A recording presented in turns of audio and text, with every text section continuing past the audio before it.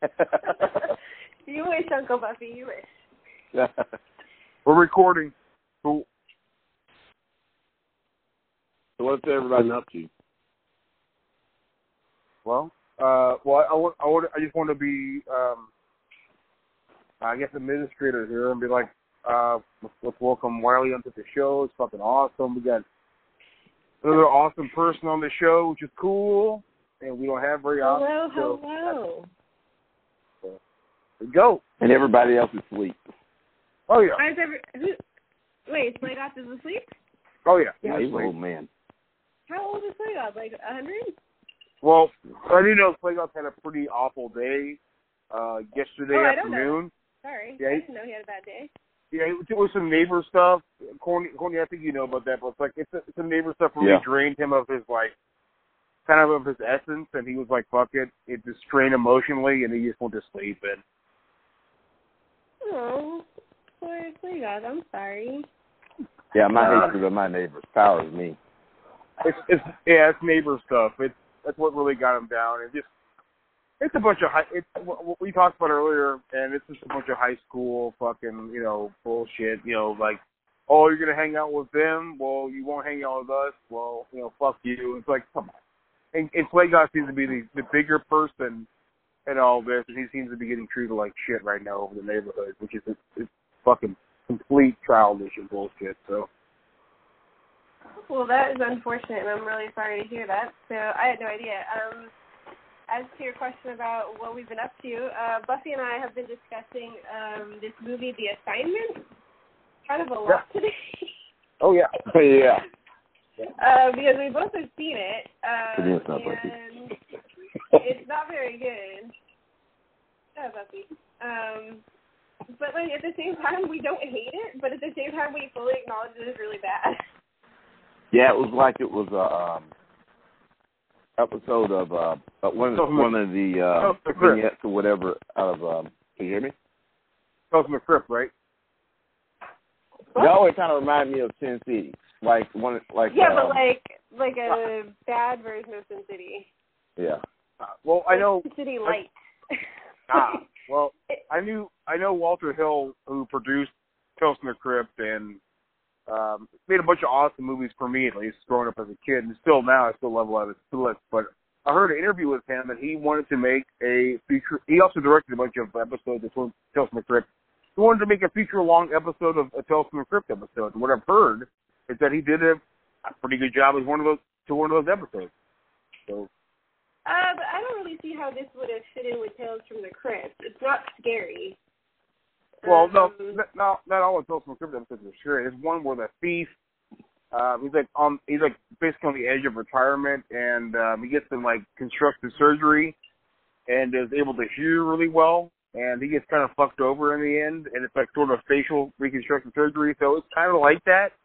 So. I don't think having your wiener chopped off and being turned into a girl is like having facial reconstructive surgery.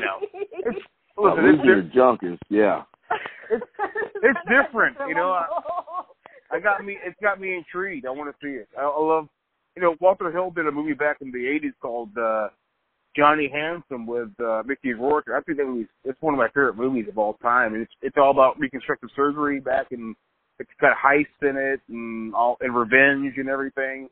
It's probably a better movie than Assignment, but I still want to see it. So. But that's just it. I would not actually dissuade anyone from watching this movie, but just go in knowing that it's not actually a very good movie. Yeah. It's like The Matrix. You got to witness it for yourself. Yeah. I told Cornelius, I watched it because Sigourney Weaver's in it, and everyone knows Sigourney Weaver is life. So I was like, okay, I'm going to watch this movie because Sigourney Weaver's in it, but I fully expected that she'd be in it for 5 minutes total. And instead, you actually get basically half the movie with her. Probably 40%, I would say, and the other bit goes to Michelle Rodriguez, who is the reason I didn't love the movie. Okay. I told Cornelius straight up that I didn't buy. This is really depressing. I didn't buy Michelle Rodriguez as a dude. Yeah. And I also didn't buy Michelle Rodriguez as a girl.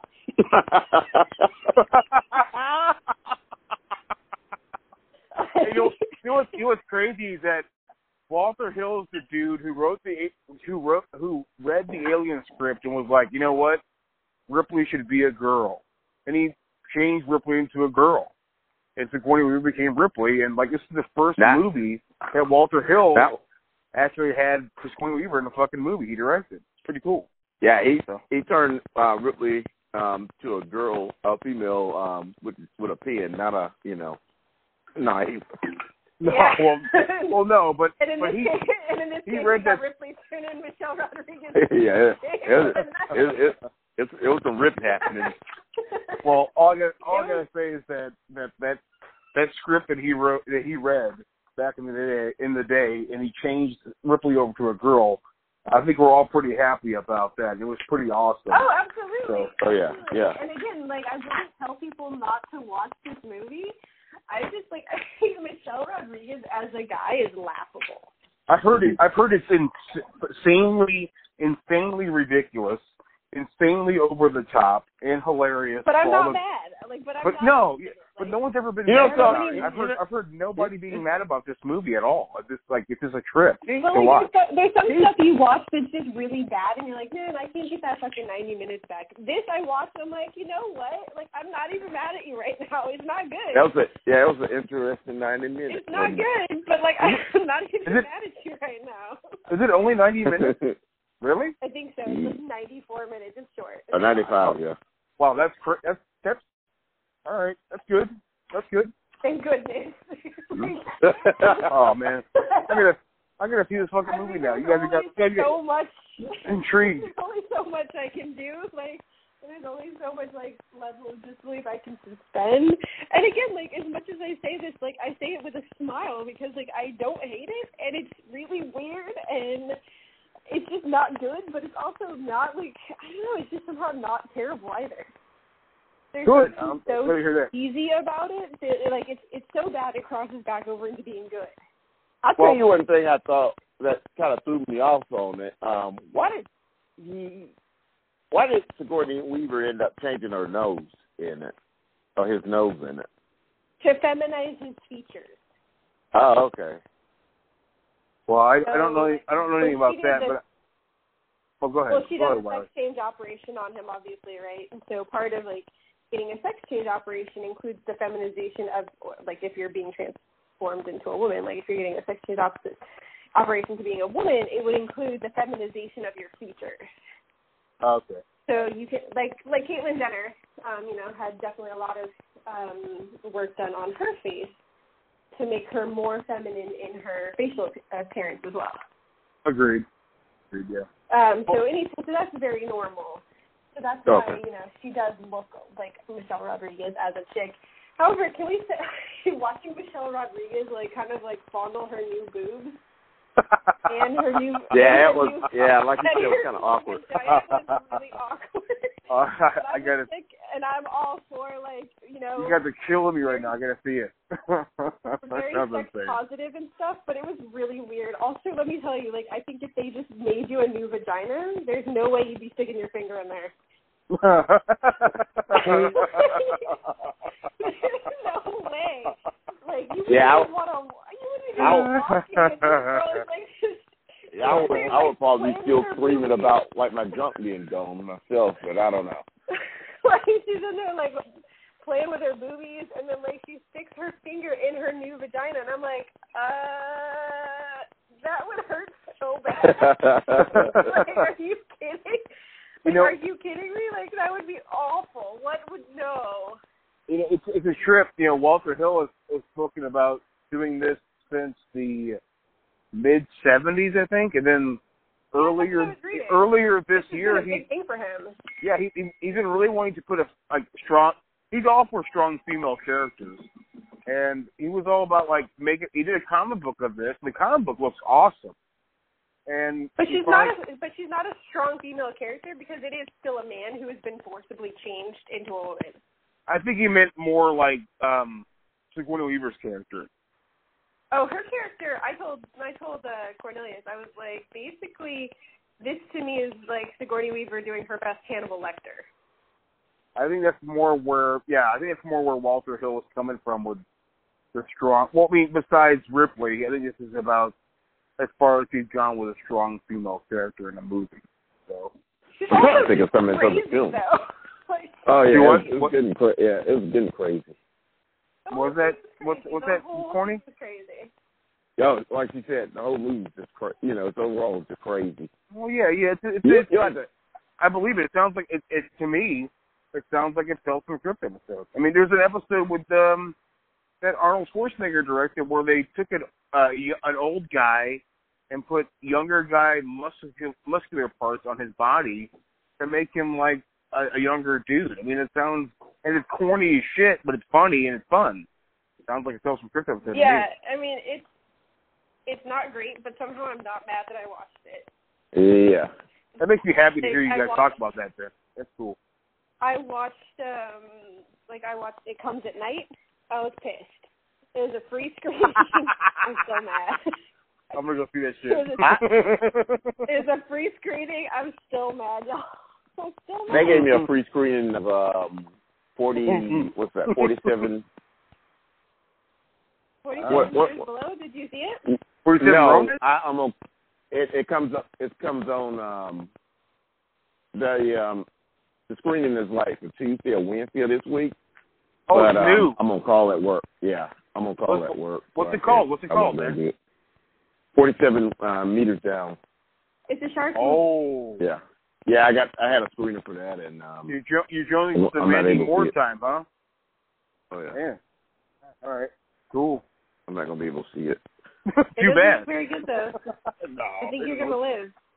I think you'll be all right. I think you're gonna survive without having seen it. Yeah. Yeah. I will. Well, if you stay 47 My meters away from that fucking movie, you'll be fine. Your heart will go on. Did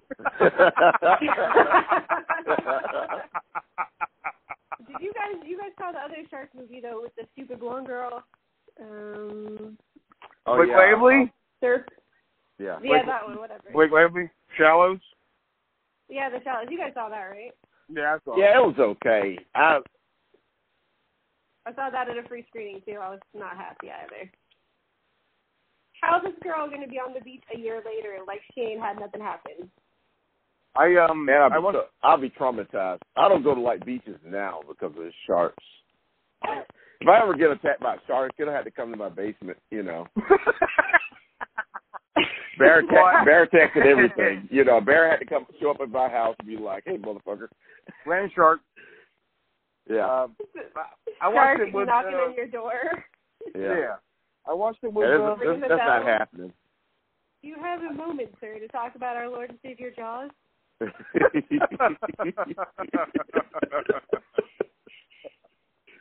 I rented it on PlayStation Network because my son loves shark movies, and I think the thing was Your son's not Patrick, is he?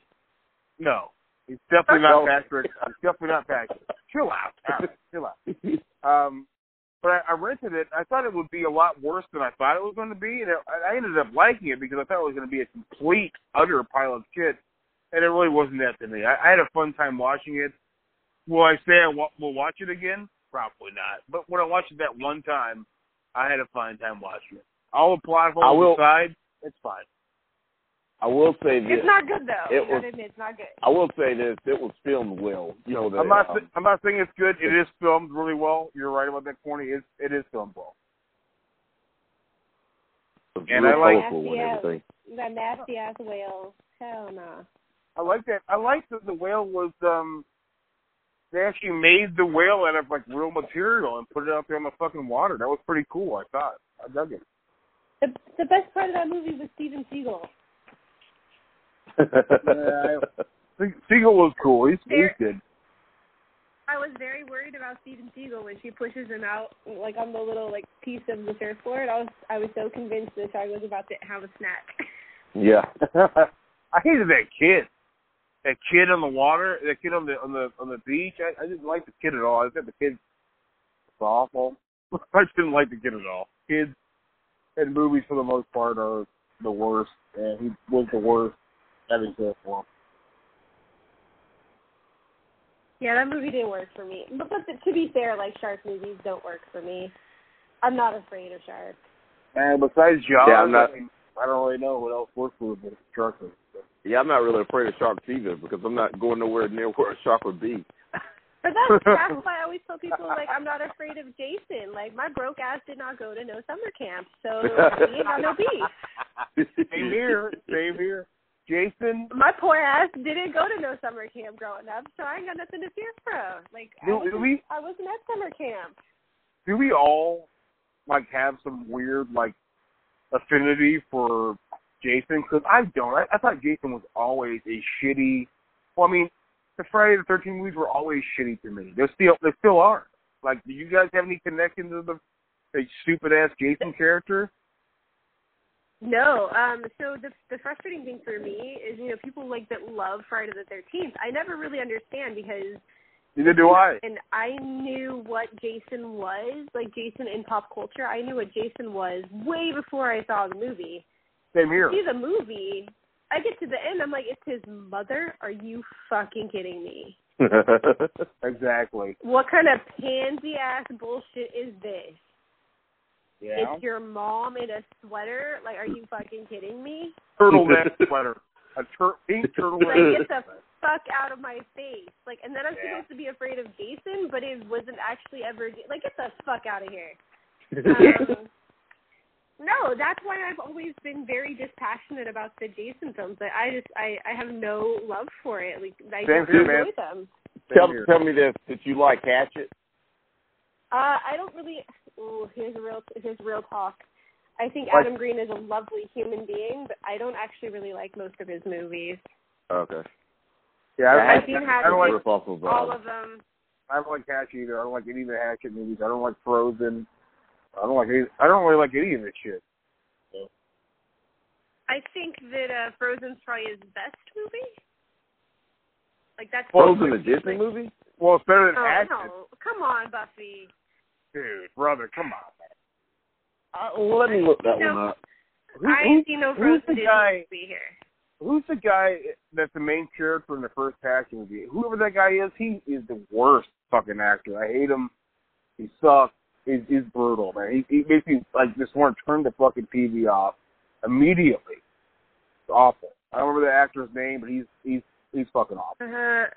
In Hatchet? Mm-hmm. Really goofy. Yeah, you know, sort of like goofy, gangly kind of guy who's in Spiral. David Moore? Yeah, that's it. That guy just rubs me the wrong way. I don't like that guy at all. I don't hate him. I don't hate the Hatchet movies. I just don't love them. And I think that, like, it's really hard when you're trying to come up with a new franchise. And, like, it's hard, like, to make a franchise. And I think anytime you go into something knowing and or expecting that it's going to be more than one movie, I automatically question you. Yeah, I personally just thought it was a Friday the 13th ripoff. Well, so did I. I agree. I just kind of question whenever something is clearly meant to be some sort of, I don't know, franchise or something that you've created. Like, it kind of makes me just feel like you're too big for your britches. Because we have to, like, we the fans have to like your movie and like what you're doing before it can be a franchise and before it can be an icon. Yeah, don't count the chickens before they hatch. Yeah, and if you're building a character and trying to create something before the fans, like trying to create a franchise and like a horror dynasty before we've seen it, to me you're already crossing lines.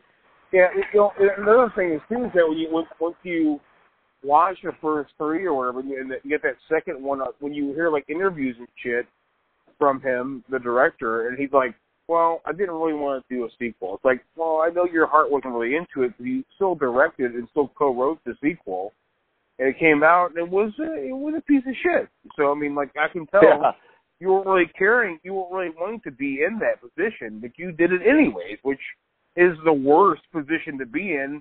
And besides being in a position, you put yourself in that position, which is, I don't know how much it says about yourself, but I mean, it's pretty bad.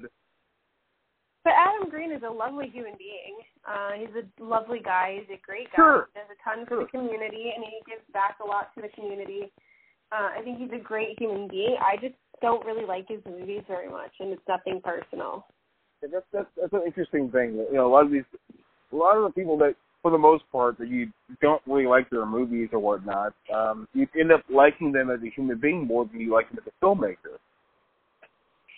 Yeah, I mean, I don't have any beef with him as a human. I think he's a really nice guy. I've met him and spoken with him quite a bit, and I mean, he seems nice. I know plenty of people that know him in real life. He seems like a really nice cat. I just don't care about his movies. Yeah, that's fair. I think it's a fair assessment right there, for sure. I like Danielle Harris a lot, though, and I liked her a lot in Hatchet 3. Oh, I think Hatchet 3? Yeah, I think there's a Hatchet 3, but I think she's very good in Hatchet 3. So. Yeah, I liked her in Hatchet 3. I didn't enjoy Hatchet 3, but I liked her. That's the problem. She's the best part of Hatchet 3, and she's fucking held up in a prison cell for most of the movie. It's a fucking goddamn joke. But then, like, Hatchet 3 has a really fun cast because you get Derek Mears and you get Zach Galligan and Carolyn Williams all in the same movie, which is a lot of fun. And then they find a way to bring back Carrie Shen, who is adorable. Yeah. And for people that don't know, you boys enjoy your wrestling soap operas, and I enjoy my daytime soap operas. And Perry Shen is on General Hospital, so I got excited when I saw him, and I was like, oh my god, he's on General Hospital, and he's in Hatchet. Awesome. So I was like, but I don't really care. He's not actually very important in hospitals. Like he's not a main player, but I was excited. I was like, because it's kind of fun. Those little connections are super fun. Like I told people, have you guys seen The Taking of Deborah Logan? I have not. Oh, you should definitely see it. I recommend it if it's still on. You told me about this last year. It's about the lady with Alzheimer's or something like that. Yeah. Oh, okay. And the lady who's the main actress in question was on All My Children like the whole time I was growing up. Oh, wow. So I had a really hard time watching the actress Jill Larson kind of descend into this Alzheimer's like sad place because she is somebody I've watched since I was little. And so it was really sad to me. I just couldn't handle it. It was really, like, emotionally, like, frankly disturbing because I felt connected to this actress, and I've watched her work since I was a little person. So seeing her kind of descend into what she was becoming, you know, from suffering from Alzheimer's was gut-wrenching. So I couldn't sit there and watch it in one sitting. I had to take breaks. Oh, all right. My mom watched tons of General Hospital growing up, so I'm with you. I've watched a lot of it, a fair share of it on my side as well. So yeah, that would be pretty fucking weird seeing that happen. So yeah, I was a fan of General Hospital like in the '80s when Luke and Laura got married. Oh yeah. Speaking of gnarly stuff, Special Dan and I had a conversation earlier about some interesting situations. Luke and Laura is a gnarly situation. They raped her or something like that at first, didn't he? That shit ain't right. Whoa. Whoa. Is that what happens in it? What? He raped her or something like that in the show. Raped her. Oh, okay, yeah. And then they got married. Wow. Okay. Cool. I guess that's right. That's right. Terrible. That's terrible. It's insane, and somehow it works. Like it's a soap opera. Like it happened in Port Charles, and you can make amends. Like I dug Port Charles quite a bit as a kid. So. And you didn't know about the Luke and Laura backstory? Nah, it's been a long fucking time since I watched any of that. Oh my god, yeah, like I've forgotten all about it. Stuff. Yeah, that's been all about it. Yeah, that's the OG story. That's the old school. Like, if you don't know Luke and Laura, you ain't know nothing. Don't talk to me. I'm sure I do. I probably do. Somebody. I remember Victor. I remember Victor. That's it. That's all I remember. Victor is very. Now, didn't somebody on Young and the Restless, I think was Victor, right? You're talking about Young and the Restless. Yeah, I'm talking about General Hospital. Yeah. Nobody in my family watched anything but ABC based soap operas. ABC soaps the whole way. Thank you, Buffy. Thank you. Hey, calm down. Me staying at home with my mom when I was sick, and I'm watching. Ain't nobody looking at nobody like this family, goddammit. In General Hospital. That's all I got for you guys right there. So hey, Jesus Christ. But you clearly don't know anything about no General Hospital, Mister. I just remember Victor from The Young and the Restless. That's how much I remember then. Well, it's been several. Yeah, it's been several years since I've watched the soap opera, but like in General Hospital, wasn't it somebody that had like either a weather machine or like some people that were like spies or something? Oh my God. Nico's cast and I was gonna freeze the world. Yeah. It was serious shit. Serious shit, Jeremy. It's very serious, Jeremy. Where are you at? Yeah, you'll have no shit like that happen on no Guiding Light or damn what's the other fucking show. The Cassidines were gonna freeze the world. Like, how do you not know about this? And Luke had to stop them. I'm guilty. I'm guilty. Yeah, you are. I'm so fucking guilty right now. You're right. See, like in the 80s, like in the summer, like this time of year, before I start going to summer camp. You went to summer camp, huh? Summer camp? No, I went during day camp. Day camp at the Y. Day camp, huh? YMCA. Yeah, it's day camp. Never went to day camp or summer camp. Were you worried that you were going to die? 40s? Oh, no. Yeah, between the hours of 8 and 3, no. It wasn't camping out like the Y would have like summer, was it summer program Christian? and stuff. Yeah. I'm just really worried. Oh, brutal, man. Yeah, that's where I learned how to swim and stuff, I'm just really worried about your safety. Like, I can't believe you survived. Yeah. There's a lot of crafts and swimming happening in. You said it was a Christian summer camp? Yeah, the YMCA, yeah. It's just day camp. All right. I went home every afternoon. Yeah. Yeah, but anyway, like my day would consist of watching with my grandma, watching Donahue. Yeah. One life to live. Yeah. Yeah, what's one life to live too? Yeah, all my children. Yeah. General Hospital. All my children. And then bring it all back. Bring it all back. And then on that same channel, What's Happening came on, because this was like in the 80s. And I want to say Different Strokes was like on, and then after that was like pre-Oprah, I think. Yeah. Oh, you know what I love? So Oprah, though, back in the day, Oprah was a huge fan of the soap operas as well. And so Oprah would actually have, like, 25th and 30th anniversary reunions of, like, all my children and stuff. So basically Stephanie was tuned into Oprah because she was like, ooh, my soap operas are going to be on Oprah. I was all about it. I was like, let's do this, Oprah. What's up? What you got, Oprah? She was like, hey, girl. I know, I watched it too. And I was like, thank you, Oprah. And then my grandma got into Geraldo. Yeah. Yeah. And Sally Jesse Raphael. Yeah. Yeah. Hello? I'm here. Yeah. Oh, I thought you said that. we I thought you hung up. We hung up with you. Yeah, you're fucking bullshit. Oh. We just had enough Buffy in our lives. We're like, I'm over it. Whatever, dude. If you're recording that, Buffy. I was just thinking the last screening I had a ticket for was last year to see Lights Out. Oh, I didn't need that. Yeah, what movie? I really like Lights Out. Oh, Lights Out. Okay. Yeah, I haven't seen it. I don't know anything about it. And I want to say I don't hate it. Out of all the screeners I probably went to, that was one of the few that I ended up really enjoyed. All right. On the not screeners, the early premiere, early screening or whatever. I used to work at the theater.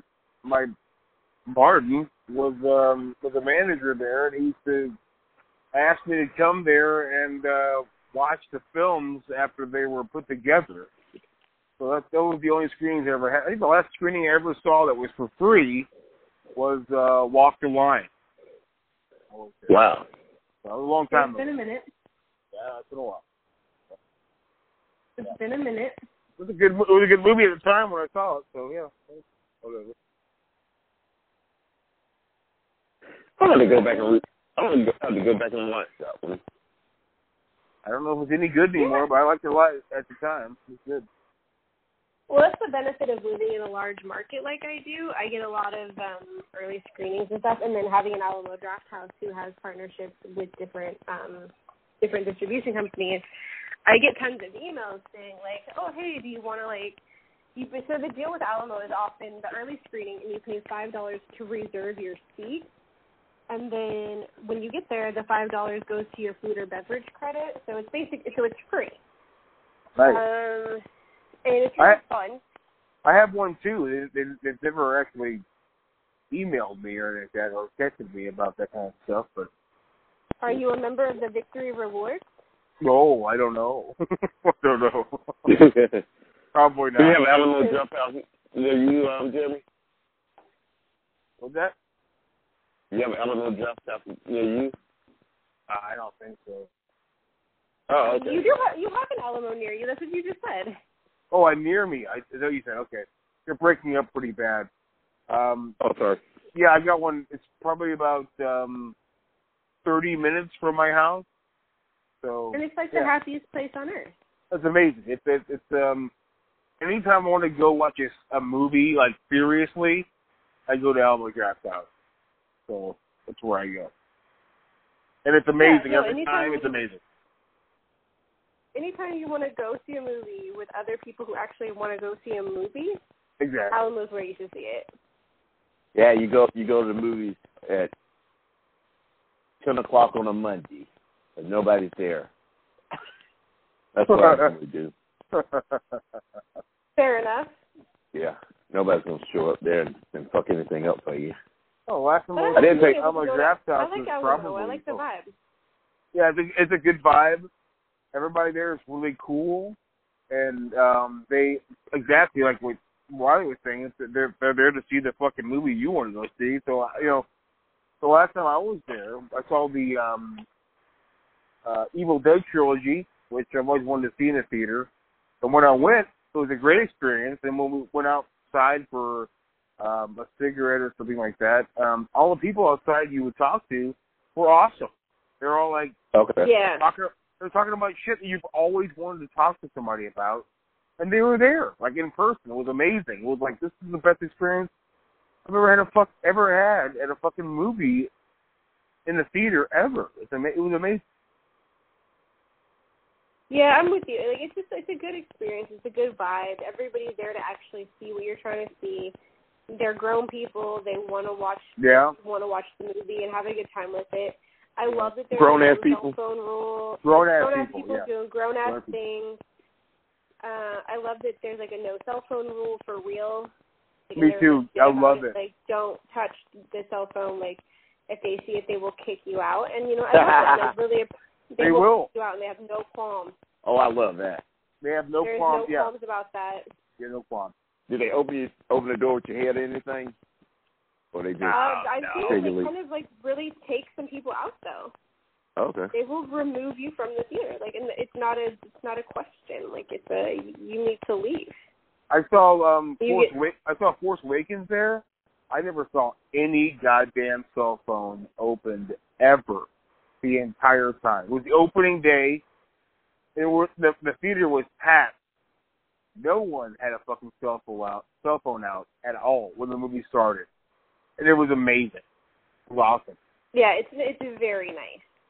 It's assigned seating. Yeah, there's assigned seating. And assigned seating, yeah. Just like recharge moments because there's no playing around. Yeah. There's no playing around. Like you can't rock up there and pull out your phone. You can't talk. Like some dumb girl at my screening of Beauty and the Beast thought that somehow she thought this was a sing along. She started singing during the song, and she got course corrected real fast. Course corrected. Little correction goes a long way, and it was glorious. Like, oh yes, because this is what happens, and like people that actually enjoy going to see a movie have to deal with this way too often. So I love Alamo. I'm an unabashed, huge Alamo fangirl. Like. It's great. It's not great. If it's a regular movie, and even if it's not at this point sometimes, because I've now done 3D at Alamo and it's still really good. It's my theater of choice. So if it's playing at the Alamo, I'm probably going to see it at the Alamo. It's a little bit out of my way, but I love it, and I also love that it's got a full menu and a full bar, and hell yeah, it's super cool. Ian has been to the Alamo here with me a couple times now. He's still actually never seen a movie on the main screen because just offer so many. They've offered so many cool movies, and we've only seen things that were playing on some of the smaller screens. They also recommend a lot of titles, and their recommendations are really good. Typically, they did recommend It Comes at Night, which is wrong, and they should have done that. But they typically recommend really great things. Like they recommended Get Out. They recommended Hardcore Henry, which I saw and really dug. They recommend a lot of stuff that I find myself absolutely adoring. So at this point, I don't even question it. Like they sent a note about do I want to see Baby Driver? Yeah. I saw a really early screening of Baby Driver. You have? Yeah, I saw it last week. Really? And yeah, because it was in the free thing, early screening. Like, do you want to see this? I had actually not even heard of it. I had no idea. I just saw that they were recommending it, and I was like, sure. Like, okay. Well, I go rock up to Baby Driver, and I was like, this is super fun. What a fantastically fun film this is. I love Edgar Wright. Did you dig it? I had a great time.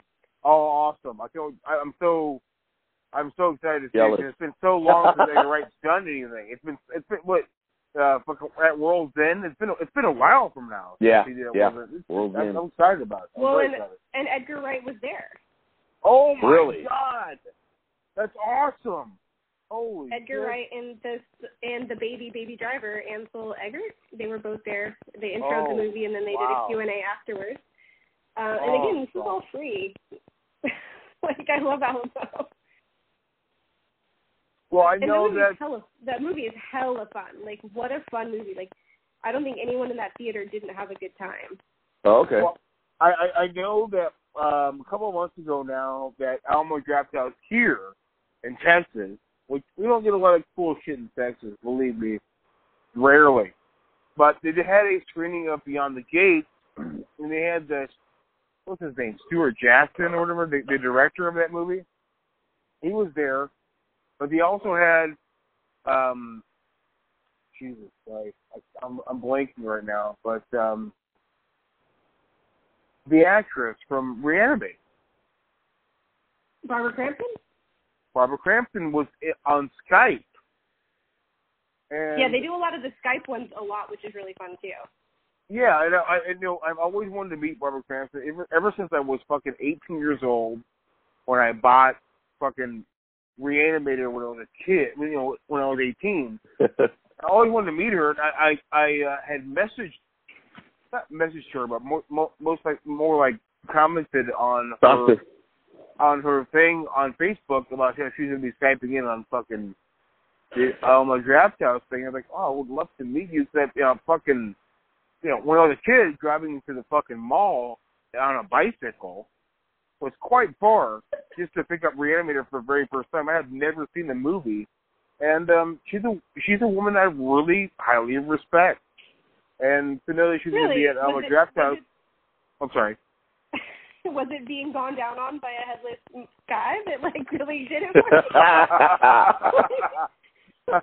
No, it was mostly. It was just his head giving her head, which is certainly something. No, I think for me, yeah, I'm definitely not. Well, I was a kid at the time, so you're probably right at the time for sure. But growing up, listening more to the the commentary for Reanimator and for the Beyond, hearing her talk in the commentary and seeing her in the documentaries and shit really got me to a point where I really highly respected her. And it was like, for me, it was like my mom, Sigourney Weaver, Ripley. You know, there wasn't a lot of people I respected as women I respected in just life in general, because I didn't have a lot of women around me growing up. And, you know, since I saw Barbara Crampton at such a young age, I've respected her. I thought she was an amazing actress. So hearing her on the commentary, actually speaking her mind, having her on these behind-the-scenes documentaries, I learned to respect her quite a bit, and have all those years behind me, and actually know she's going to do a fucking Q&A at this Beyond the Gates. I was like, holy shit, I've had all these questions I've always wanted to ask her my entire life. And it'd be like, it's like the perfect time to ask her. Special day. No. I know. Because I think she's great too. I just think that's funny. Like, you saw Reanimator and you're like, I totally respect her. I'm probably one of the very small amount of guys that actually do respect her as a fucking actress and as a human being for the most part. So yeah. No, she's a lovely human being. She's really sweet. She's lovely and very smart and very articulate. And I adore her. I just thought that was just a funny, like, bit of a segue there. Because, I mean, that's one of those scenes that you just can't ever get out of your brain. Oh, no, you can't. But, like, listening to her on commentaries and hearing her talk about, what the process was, like, how she had to get into it, even like in the behind the scenes stuff, you learn how to respect a person that can go through some fucking insane, goofy shit like that and be fucking amazing like she is today. I think she's fantastic. And she's fantastic. And it's like, wow. Like, you know, I was watching Beyond Reanimator. I'm watching the rest of it today. Blake got it to me for my birthday. It's one of my favorite movies of all time.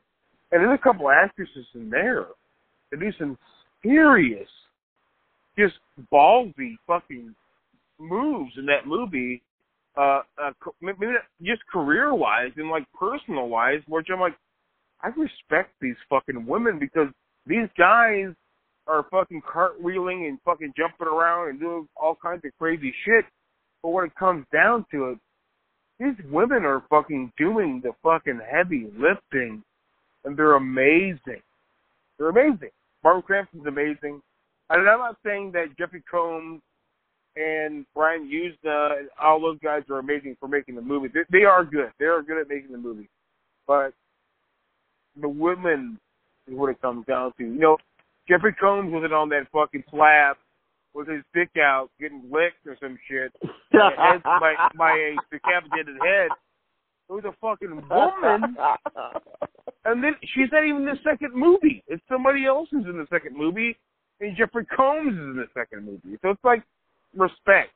Complete and utter respect for these actresses.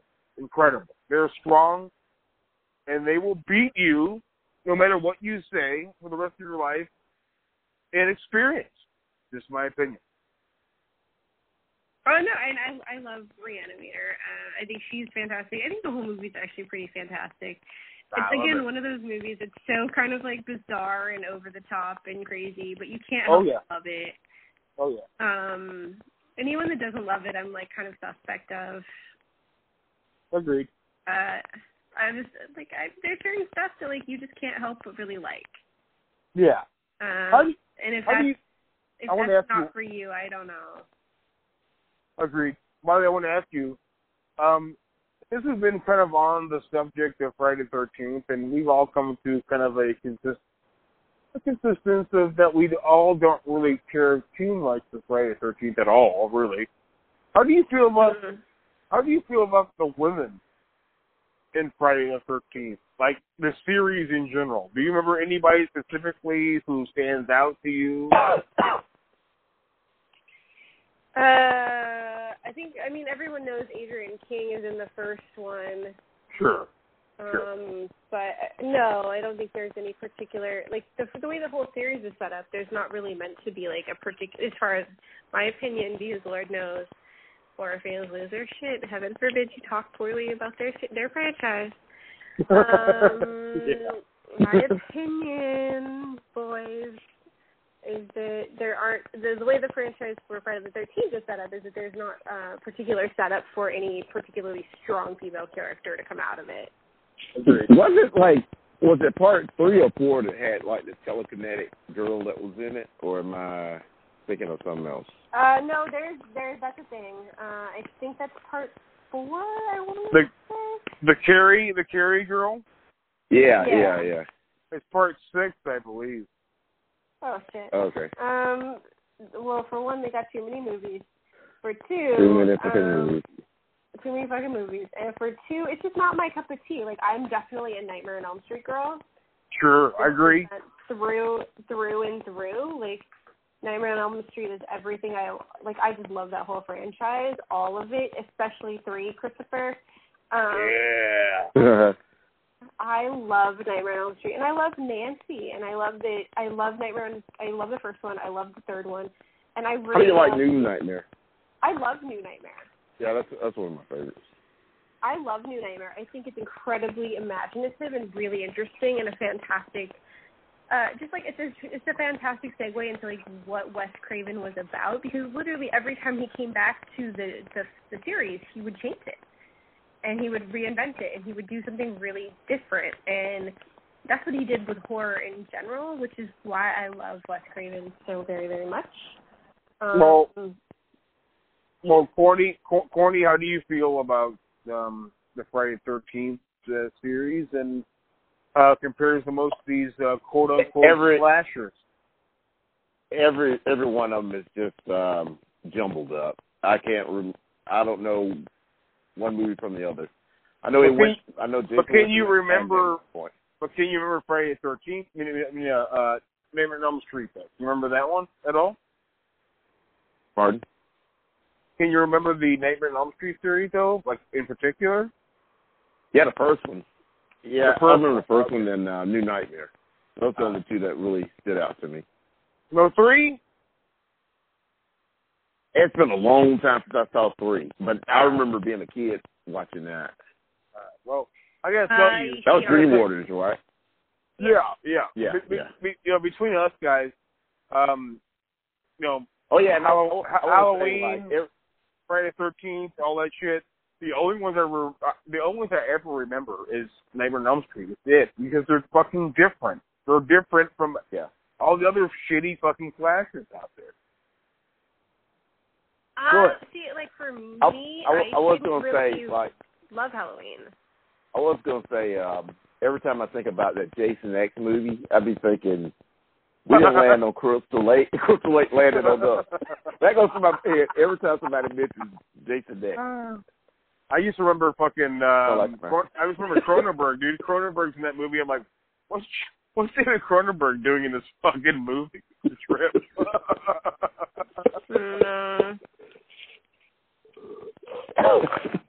He owed somebody something, because like for me growing up with like friends and shit, they would watch Friday the 13th like for like birthdays and shit, and I'm like, this is definitely not my thing. Because growing up for me, with my parents, they were never really into the Friday the 13th or Nightmare on Elm Street shit. I was growing up with like Ted Turner had some dirt on him or something.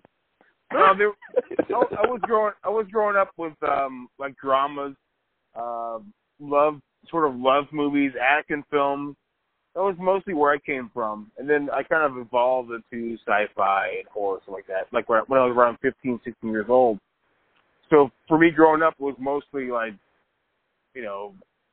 Arnold Schwarzenegger movies and Demi Moore movies, and Susan Sarandon movies. With more, like Sally Field movies. That's how I grew up watching. Yeah, I grew up with the Blues Brothers, the Star Wars movies, Indiana Jones, and a lot of westerns. Yeah, a lot of Indiana Jones. I watched all the Indiana Jones. Watched a lot of Indiana Jones growing up, but like my mom also loved Indiana Jones, but she'd also show me stuff like, fucking fried green tomatoes and shit. So it's like I get to see that part of green tomatoes. So do I. I love that fucking movie too. It's fantastic. I love Steel Magnolias. I love Steel Magnolias. I hadn't seen neither one of those since I was a kid. And my grandma. Oh my God, fried green tomatoes and Steel Magnolias is such a fantastic double feature. And fried green tomatoes gives you Kathy Bates. So great. Don't forget Driving Miss Daisy. National treasure. Driving Miss Daisy. It's okay. It's not. My parents were. It's not the same level though. It's not. Yeah, it's not the same level. It's like, I grew up. I had those two movies, and my parents would show me like Valley Girl. You guys seen Valley Girl before? It's been a long time. Okay, well, that's fried green tomatoes and Steel Magnolias are staples. And I mean, Kathy Bates is a national treasure. I love her. Oh, she's great. She's fantastic. She can never do anything wrong to me. Like, I love Kathy Bates. There's something about Kathy Bates that just works for me on every single level. I think she's amazing and fantastic, and I love her to death. She takes control. She's wonderful, and I've always loved her. I remember one day I came home from school, and I was at my grandma's house. She was not there. She was coming home pretty late, and she had a huge VHS collection. And I picked out Misery, and I watched Misery. It's a goddamn masterpiece. I agree. Well, I totally agree. But I was heavily into Stephen King at the time. So I'm like, you know what? I'm going to watch this movie, and then I'm going to read the book. And I watched the movie first. I was like, this movie is fucking incredible. James Caan. You got fucking Lauren Bacall as James Caan's fucking what do you call her in the movie? She's like, I'm sorry. Agent. The agent, yeah. Agent. And I'm in love with Lauren Bacall. So I was already in love. I was like, oh my God, we got Lauren Bacall, and we got Kathy Bates, got James Caan. It's just incredible. It's fantastic. And you get the sheriff. The sheriff's a great actor. I saw him in The Edge. With Anthony Hopkins and Alec Baldwin like a year before, and I was like, oh my God, I can't wait. This is amazing. All these people in this movie are so fantastic. So yeah, it was weird how I got to the point of horror in sci-fi because my mom was a huge horror and sci-fi person, so she was the one that was like, oh, you need to go watch The Thing. You need to go watch Nightmare on Elm Street. You need to go watch Videodrome and all this shit. And it's like, oh shit, I'm opening my mind up and all this. You need to go watch Dune. She was the one that did all that stuff. My dad did it on the action side. And he had some horror. Yeah, he had some horror here and there, but like for the most part, my mom was the one that was like, I watched a lot of horror and sci-fi growing up. Here you go. Here's some American Werewolf from London. Here you go. Like, whoa, I'm fucking like 16. This is blowing my fucking mind right now. My mom had me watching The Twilight Zone since I was a kid, and I'm a big Twilight Zone fan. For me, it was the movie. My mom told me the movie. My mom was like, watch the movie. And I was able to find the movie pretty quick in a $5 bin, VHS $5 bin at Walmart. So I picked that up, rode my bicycle to Walmart one day. It was pretty far. And I was at the $5 bin, and I picked up while I was in the movie, and I fell in love. I love that movie till this day. I love it quite a bit. I remember my mom took me and my sister to see Candyman when that first came out. Oh, Candyman. Amazing. Good chick. I love it. Oh, yeah, that was scary as hell. Good chick. Real good chick. Masterpiece, in my opinion. Candyman. Yeah, there's nothing about Candyman that does not work for me. I love Candyman. I love this. And what's interesting, too, is so you like Nightmare on Elm Street, and you like Candyman, which is the same boat I'm obviously in. And Candyman and Nightmare on Elm Street actually kind of have a really similar story. It's about a demon who is built up and given power by the belief of other people in the demon. Yeah. Yeah. Innocent man. But you almost had to summon him. You almost had to summon him, though. Yes and no. Yes and no. It's the power of his belief. The only thing that's really different about Candyman and Nightmare on Elm Street is obviously the dream bit, but then also the socioeconomic standards of the people that are portrayed in the film. Like, it's Cabrini Green in Chicago, so it's supposed to be the hood, it's supposed to be the projects. Yeah. And then, like, Nightmare on Elm Street, everyone's, white and living in L.A. so they're doing all right. Sure. That's really the biggest difference between the two stories is really because it's very much the same story, especially when you get to the end of Nightmare, where they're talking about how like if you just turn away and you take away his power. Well, would you say that Candyman's more of a tragic story though than Nightmare on Elm Street? Well, first off, Candyman's actually super sexy, so even with that's a tragedy. Well, the character of Candyman is pretty tragic, and the character of Virginia Madison is pretty tragic too. Yeah, I would. It's a tragic love story. That's how I look at it. It is a tragic love story, and he's very attractive, and Jesus Christ, she's gorgeous. Yeah. Oh Lord, she is so pretty in that movie. Like what? So Virginia Madsen, yeah. Yeah, oh, yeah. She looks fly in that movie. Like damn. Be my victim. I just thought that was Michael Madsen's sister. Ain't that a trip? Oh wow! I didn't know until you just told me that just now. Well, how about that? Really? Google it to make sure, but if I'm right. No, they're definitely this is correct. Yeah, for real. Michael Madsen is a super goofball, so I believe you, man. But okay, cool. I'll believe you. I like her brother. I like wow. I like it Hateful Eight whenever they pull a gun on him, and he, they call him whatever his name is. They shoot at him, and he just backs away. It doesn't even matter in that movie because Michael Madsen's such a fucking like third tier character in that movie. It doesn't even matter. Yeah. I love the Hateful Eight though. Oh, so do I. I'm with you. I'm with you guys. I love fucking Hateful Eight quite a bit. So. Like that would always work for me. Like it's probably actually at this point my favorite Tarantino. Oh wow. Reservoir Dogs and Pulp Fiction might be my favorite. Mine's Jackie Brown, no doubt, all the way. I also really love Kill Bill because again, I love Kill Bill and Death Proof. Every time I get behind the wheel and start driving, I think of Death Proof. Like I'm cruising down the highway and I'm like, all right.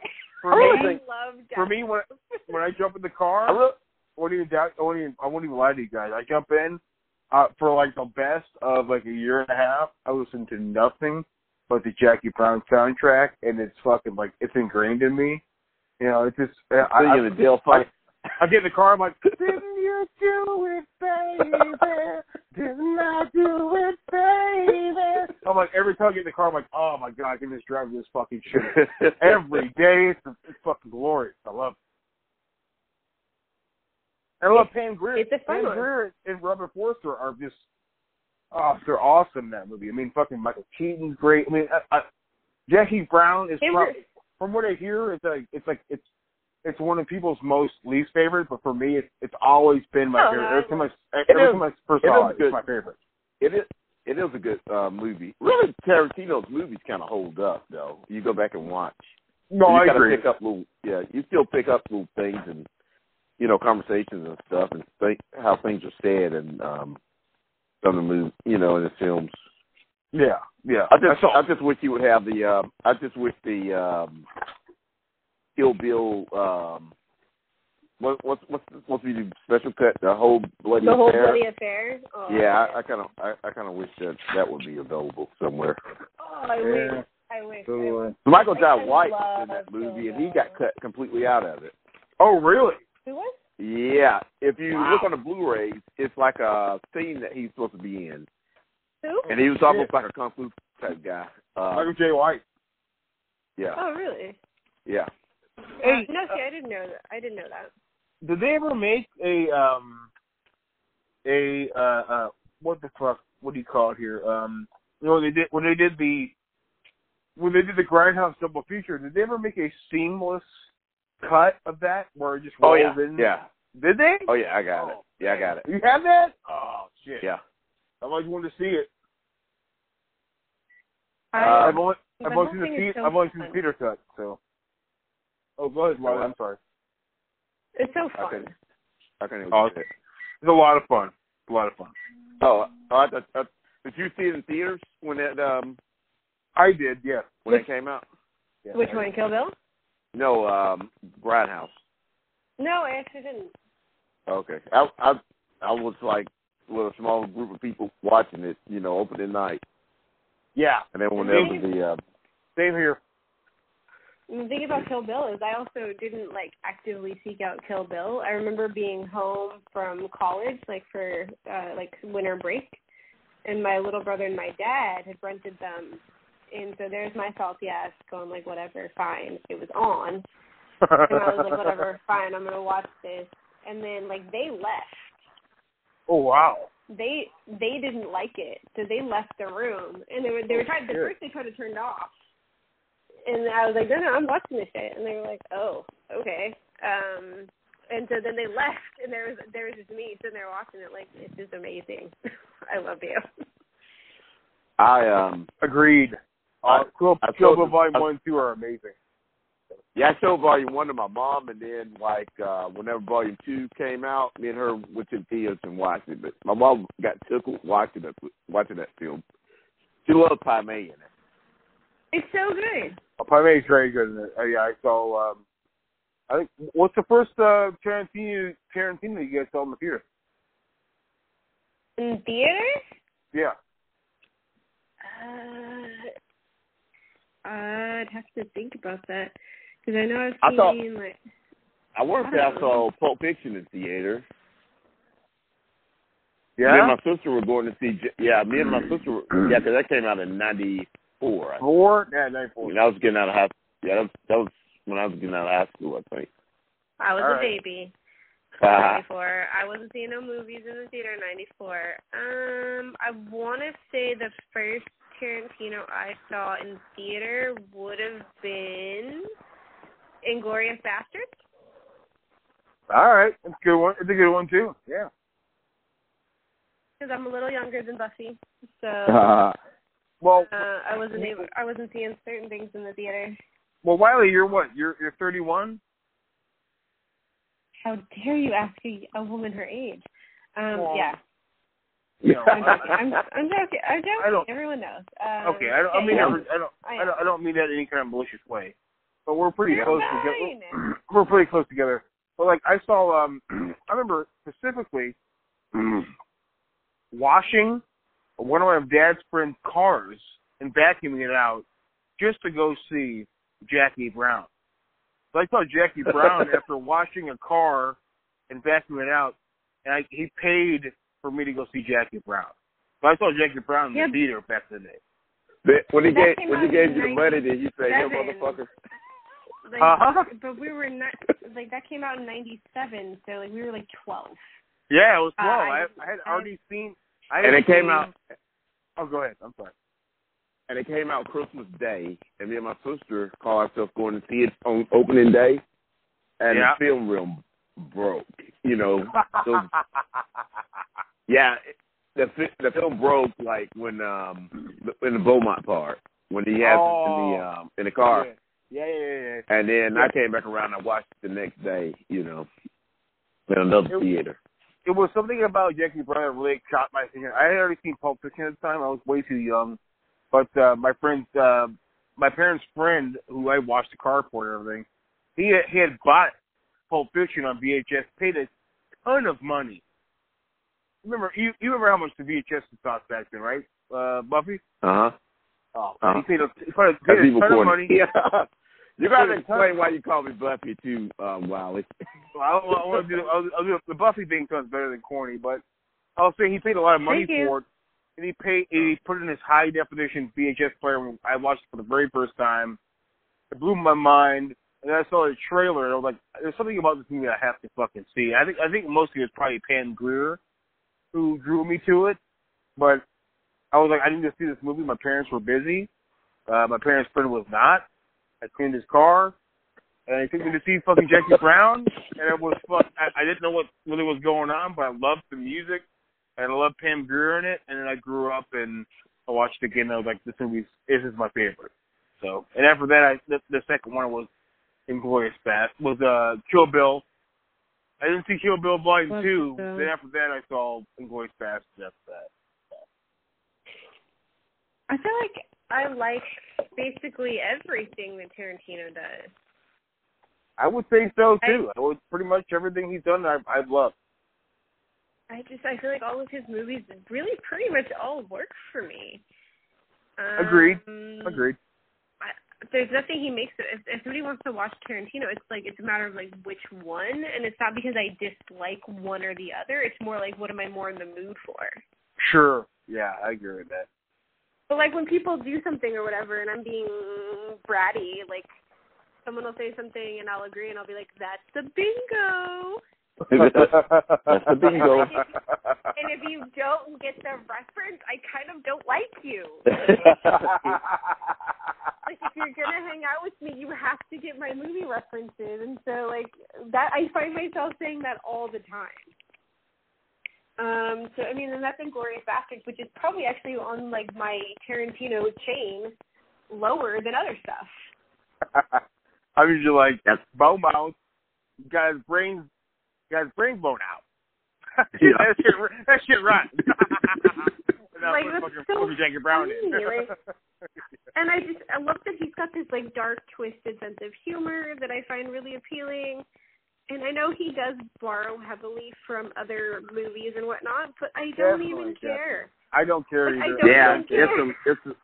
Like the end of Jackie Brown, when she's sitting in the Bell's Bun in the office. I want to say that scene, with her in Atlantis from 3 Days to the Condor. Oh, is it? Okay. Yeah. I haven't seen 3 Days to the Condor, so I don't know. There you go. See, like, there's like that's a movie you need to see, Jeremy. That's a movie you need to see. My mom has always told me about it. I need to see it. I got to see it. There's the Cutthroats 9, which he obviously borrows from pretty heavily for Hateful Eight, but I love the Hateful Eight. I love it so, so, so much. It's a gorgeous movie. It's beautiful. So beautiful. It's beautiful. Such a beautifully shot film. Oh, it's wonderful. Just so fun. I did the Christmas Day roadshow version of it here and was so enamored with it, and I was so happy. And Wiley, you're such a badass. I don't know about that, but you're a badass. A whole bunch of know. normies who are just so upset with like the fact that Jennifer Jason Leigh's getting punched in the face. And I'm cheering it on because I'm like, thank you. She's a terrible human being. She is. And he's a bounty hunter. If he were to not punch her in the face, it would not be true to the situation. Agreed. Everything about that Lincoln letter, I laugh every time I think about the Lincoln letter. I love the Lincoln letter. Lincoln letter is great. The whole thing is glorious, and I love it when he punches her in the face because she's a terrible person and she deserves to get punched in the face. I think it's the way we grew up. I think it's the way we grew up, man. Like the kids that are singing this shit nowadays just weren't raised like we were. Like they don't really understand that would probably happen to a fucking bounty hunter who caught his bounty. They don't understand it. They don't understand that the whole she's a woman, like she shouldn't be hit. And I'm like, sure. To me, it's actually more sexist if you're gonna treat her like a flower. Yeah. She's a horrible human being and deserves to get punched in the face. Yeah, I agree. To me, that's more offensive, actually. Like, that she would be treated specially or like a pretty princess when she's a lying, murdering, terrible human being who keeps throwing out the N-word. I'd have hit her in the face, too. I think that's just that's the problem where the generation is at right now because we understand that, but those who don't think it's racist, and I think it's not racist, but maybe sexist, and we all understand that we've seen enough westerns, we've seen enough real shit in our real lives that this would really happen this way. She's not getting fucking treated like fucking, Princess Cupcakes or some shit here. She's a bad person. She never portrays herself as a good person. She's always bad. No! Even though we laugh at her and her jokes, which are funny, she's a bad person. So, whatever. We laugh at basically every single character in the film. Like, they're all awful. Like, they're all awful. They're all bad. Walton Goggins. Walton Goggins in that movie. Yeah, man, golly. He's the man child. He's the one that's never got away from the nest. Yeah. There's no good person in this film. They're all despicable human beings. And it's funny.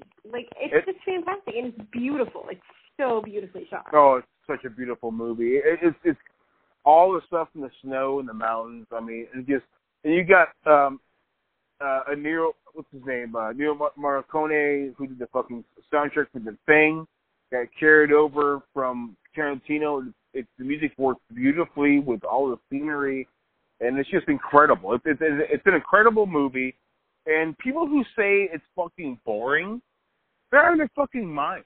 They're out of their mind. Someone says it's boring? That's a lot of people like Tarantino. Oh, yeah. I've heard a lot of people say it's boring. There's a lot of people that say that it's boring. Well, I guess there's a lot of broken people out there. Agreed.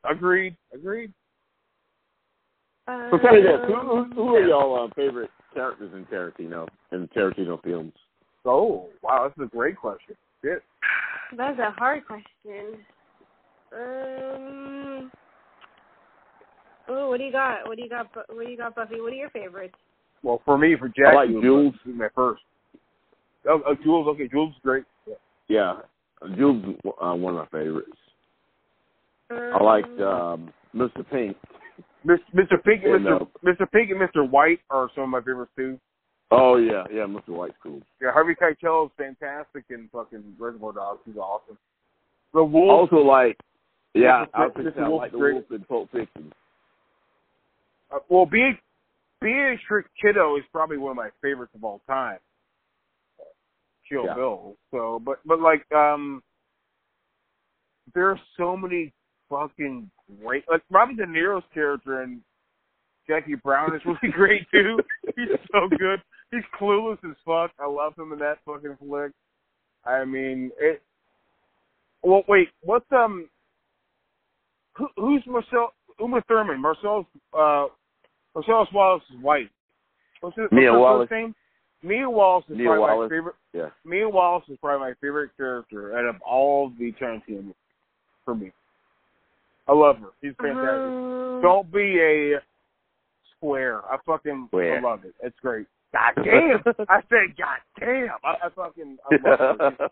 She's amazing. She's so good. I don't know. Like, I'm definitely super hyped on Death Proof lately. So I have to say, like, Kim from Death Proof, I think, is super rad. Yeah, Kim. Tracy Thoms. Oh yeah, she was damn fool in it. But Zoe Bell, I love Zoe Bell in it. Oh, Zoe Bell. And I love Zoe Bell as Zoe Bell in it. Like, she's super Zoe Bell.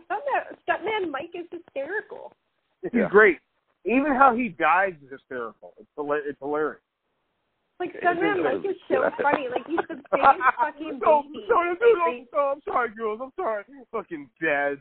End of movie. Fucking great. Like, he's a fucking baby. Like, he comes across as, like, this super crazy badass, and then is, like, the biggest bitch baby you've ever seen. I like Tarantino's so fucking... It's Tarantino's magic. He's great. I did like Michael Parks playing his parts that he was doing in... I guess Kill Bill. Kill Bill? Of the sheriff. Yeah. Yeah. Well, Tarantino. Yeah, I don't know if you guys have heard of this or not. I'm sure you guys have, but like, it's a. I'm not sure if it's a myth.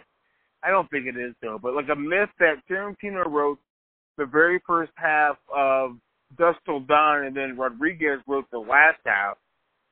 But if it's true, that first half, that first 10 or 15 minutes with Michael Parks as the sheriff comes into that fucking gas station of Dusk Till Dawn is awesome. I mean, fucking Parks carries he carries it for like 10 or 15 minutes. It's incredible. He's fucking amazing. He was a great actor. He was great. I think he's even great in Tusk, which is a terrible film. What was it? Tusk. Oh, Tusk. Yeah, that was silly as hell. Tusk is a whole other beast. I mean, I gotta say, I'll tell you my feelings on it, guys. I can't really quantify Tusk. Tusk is such a fucking out of this world movie.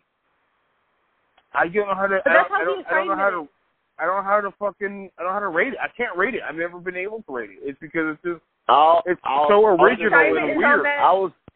I remember being at home. I remember being at home listening to that podcast where Kevin Smith was talking about making that sucks. movie. That episode is awful. I was giggling about it because he's doing that scan.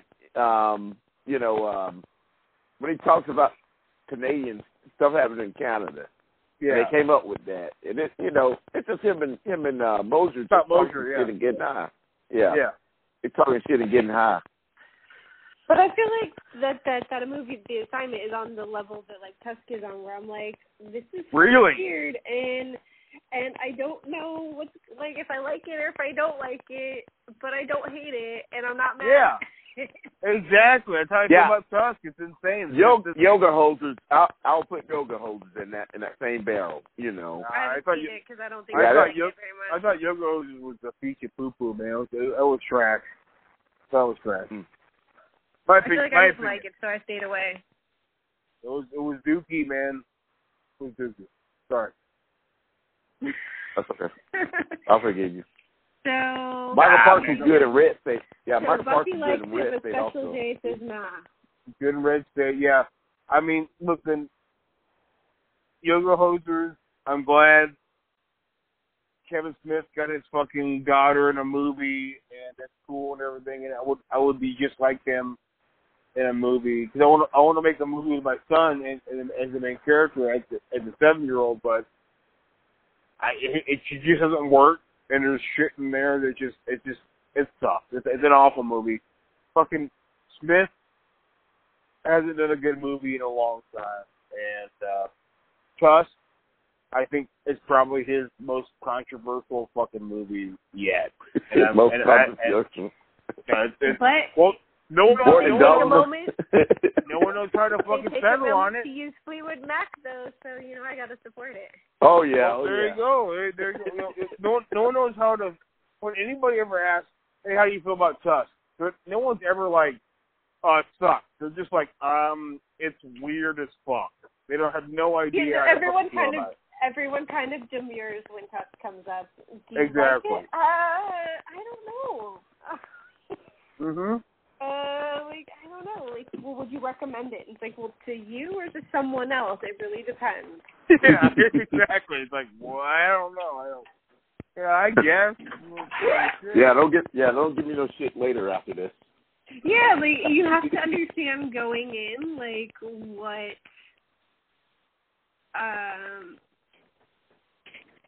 you have to understand going into this that, no one's saying this movie is going to be amazing and or change your life. I don't know. But I mean, if you think it's interesting and you want to see it, then go for it. Yeah, changed my life. I'm not going to any motherfuckers matching at all. Mhm. But I mean, it's not particularly great, and you can definitely go your whole life without having seen it. Oh, definitely. It's definitely not particularly great. It's just when you see it, you're just like, I don't know what the fuck this is. It's like watching. You guys ever seen Zardoz with fucking Sean Connery? Oh boy, it's been some years, but that was insane.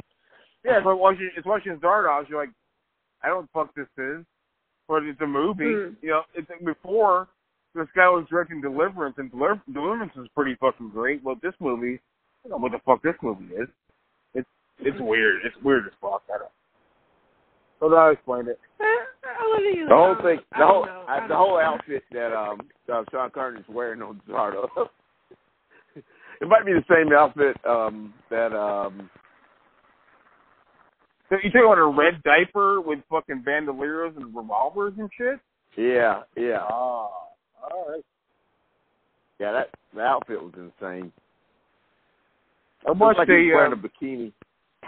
Yeah, I was watching a James Bond movie tonight called I think it was the one with Pierce Brosnan. Say no more. I'm interested. Say no more. I'm already interested. I love Pierce Brosnan. Yeah, I like my favorite James Bond movie is definitely GoldenEye. It's just the first Pierce Brosnan one. But after that, I don't care anymore. Big drop off. I don't care anymore. I don't care anymore. But there's that one. it's like with the girl. It's the woman from Super Cop. I forget her name, but it was the worst. It was awful.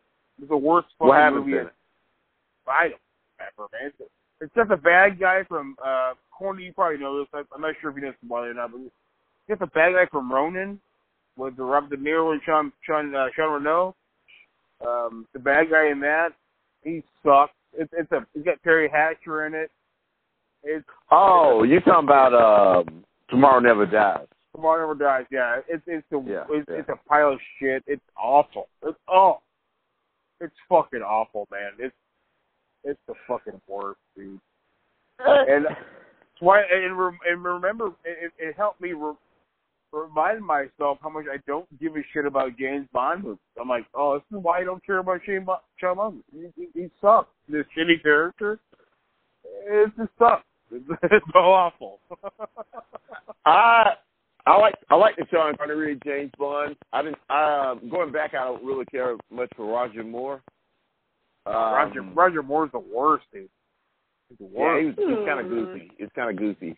I love that guy. I'm sorry he passed away, but he's the worst James Bond. He's fucking. Him and Sean. Sean Connery. Sean Connery, man. I know you love Sean Connery, man, but like Sean Connery's a misogynist piece of shit. I hated him. Yeah, I know. And I always will. He's a fucking piece of shit. I hope he burns. Fucking burns, dude. If there's a hell, Sean Connery's there. He's there burning. You know what happened? Sean Connery will probably slap you right after he slapped his woman for being caught saying something controversial. Yeah, he's a scumbag. That's what he said. He is literally a cunt. He's a piece of shit. I hate him. I think he would have slapped you after you told him his wife learned how to read. Exactly. Sean Connery is like he's the epitome of a scumbag. He's a piece of shit. He's a dirty rug. You fucking fling your fucking dirty feet on. He's a scumbag. I hate him. So, there you go. Calm down. Hey man, a guy who has survived. Oh, man. A guy who has survived like decades on being James Bond, and then people go back and they're like, "Whoa, I watched some videos on Sean Connery talking in an interview on CNN. You know, Sway got talked about it before. You know, but like talking on CNN about Barbara Walters. I was watching 2020 that night. That interview, he's like, yeah, I'm a piece. He basically just says, I'm a piece of shit. He did not say, yeah, I'm a piece of shit. He doesn't say anything else. All he's saying is that I'm a piece of shit. He's a piece of shit. I'm a third recording. He's a scumbag. Sean Connery. But no God rest your soul. Like, fuck you. You're dead. Whatever. Fuck you. But like Roger Moore was James Bond when Jane Seymour was a Bond girl and literally saved her life on set. So I have props for for Roger Moore. Oh. Yeah. Well, Roger Moore as a person, he's probably great. But like as James Bond, he's awful. So I mean, so is she. But he saved. Sean Connery's awful too. So, hey. Well, it's fine. Hey. It means a good James Bond though. I love Jane Seymour. Who was it? One of you boys I talked to about watching Somewhere in Time? Might have been me. For Christopher Reeve and yes. Yeah, Christopher Reeve and Jane Seymour. How much do I love that movie? What movie is it? I love it so much. Somewhere in Time. Oh, it's awesome. Great movie. It's such a great movie, and so I love Jane Seymour. And if Roger Moore hadn't saved her life that day, we wouldn't have Somewhere in Time, okay? What, was like a voodoo guy gonna get her or something? What happened? No. There's a scene with the grave, and the stunt went wrong, and he literally saved her life. Oh, okay. She talked about it. Good job, Roger Moore, but you are a shitty James Bond. Don't make me come over there, but is there a James Bond you like? Me? No, Jeremy. You don't like anything in the franchise at all? I like Goldeneye. That's it. I don't care about any other. Oh, okay. I don't give a shit about any about Daniel Craig as Bond. Daniel Craig. I like Timothy Dalton as Bond. Daniel Craig might as well be Daniel Craig might as well show up and go like, I'm John Connor. I'm from the future. I'm here to come save your life. He's fucking Terminator, dude. He's a robot. He's just like, it's a fucking joke, dude. He's a robot, but that version of Bond was answer to the Jason Bourne movies. Really, they had to kind of up Bond's game a little bit. Daniel Craig's walking through wall. He's like blasting through sheetrock and shit. I'm like, get the fuck out of here, dude. Hey, you can run through sheetrock. Oh my gosh, you guys are crazy. I get all excited for Timothy Dalton because he's in The Beautician and the Beast. I like Timothy Dalton. I do like Timothy Dalton. I won't lie. I like him quite a bit. But have you seen The Beautician and the Beast? I haven't seen it in a long time, but Fran Drescher. I have seen that. My mom ordered it on pay-per-view, and I watched it back then. I love it so much. It's on our Voodoo account, and I love it. I think it was good in Penny Dreadful. He was good in Penny Dreadful. You're right. You're right on my best corner. You're right. He was good in there. I like him in there, too. He also was good in, I want to say, David Tennant end of... Hot Fuzz. He's good in Hot Fuzz, too. I like him in Hot Fuzz. Oh, yeah, he's good in Hot Fuzz. Good scumbag in Hot Fuzz. Black Sheriff Prices. Yeah. You guys are crazy. Wally, tell everybody why you call me Buffy. It was a spell check thing. Like, it was an autocorrect issue one time. I meant to say something about, like, all good, buddy, and it wrote back, all good, Buffy. That's all it was. You got it, ran with it. And I was like, you know what? I'm going to stick with this. Typo, but it stays. Typo, but it stays, doesn't it, Buffy? That's the best. That's the best. It's too good. Too good. And then he knows. It's like, he knows he's Buffy. He knows. Oh, he definitely knows. For sure. I'm not Buffy. Oh, he knows he's Buffy. So, like, you're Buffy. You're Buffy Corny. This is a pet name. My name's Corny. It's not that far away from Buffy. Because I've been raised Corny, Buffy, it's the same thing. No, it's not Thank the same. you. And how is that better? It does sound better. I like Buffy more than Corny. Yeah, Corny. Well, I'm only answering Corny though. I'm saying you answer to Buffy all the time. You do. You answer to Buffy all the time. And I'm gonna start calling you Buffy from now on. Yeah, because it always seems like you're talking to yourself, Wiley. Oh, right. It's for me.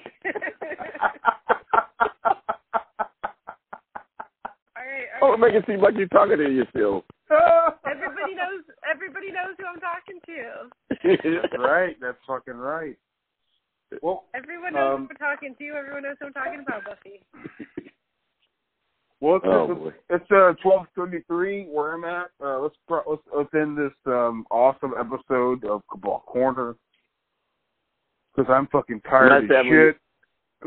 Nice having you on, Wiley. It was lovely being on, Buffy. Wiley. Corny. It was great to have Corny. Evil Corny, not evil Buffy. It was a great episode with Buffy and Wiley. It was awesome. Corny. Buffy, I'm so glad you're on the show, man. I dug it. Buffy. It was great. Corny. There's the Buffy files. They call me evil Corny. No, you call yourself evil Corny. Nobody calls me evil Corny. You call yourself evil Corny. We're going to call you... Wolfenstein calls me evil Corny. Because you started it. That Trick or Treat calls me evil Corny. You started the evil Buffy thing. That's why everybody calls you evil. Evil Corny. Evil Buffy. Evil Buffy. I'm okay with evil Buffy, but it's really just Buffy. No, it's just Corny. And then the other day he was talking about like taking Mel his niece Gibson's to the beard. movie. he was talking about taking his niece to the movie and getting an icy and stuff. And I was like, man, I want Uncle Buffy to come take me to the movie and give me icy. Like what I always say for Cisco. I'm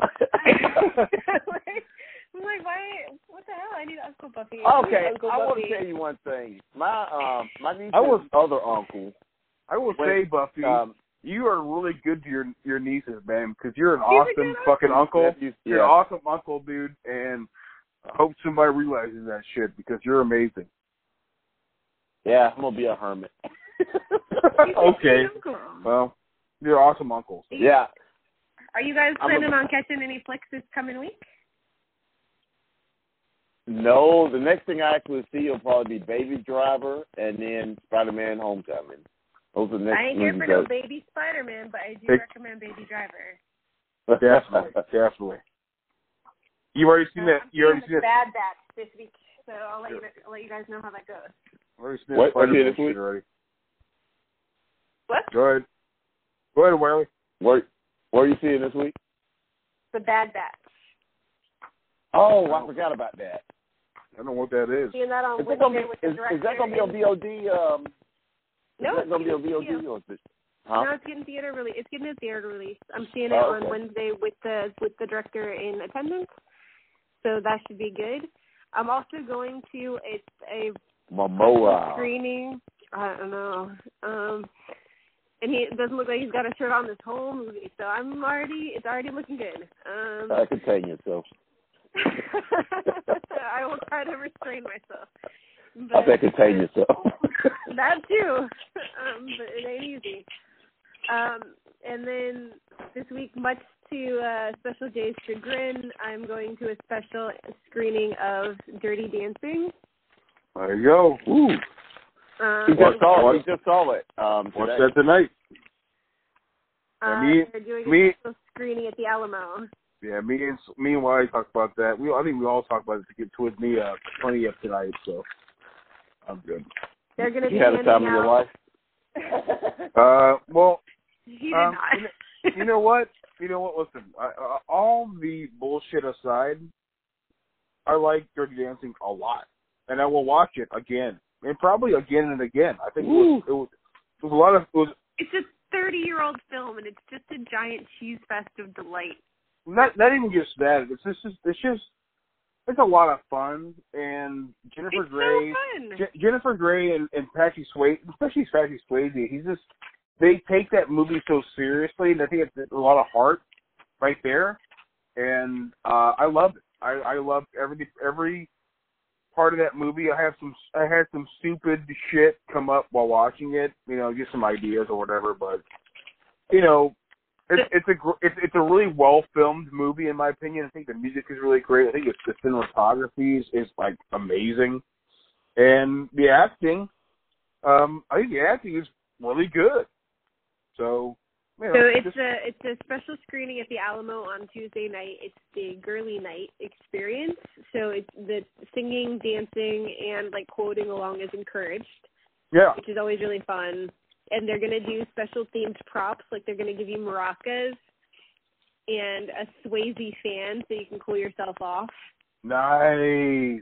So I'm super excited because these Alamo parties, when there's like some sort of special event, is even more fun than just a regular screening.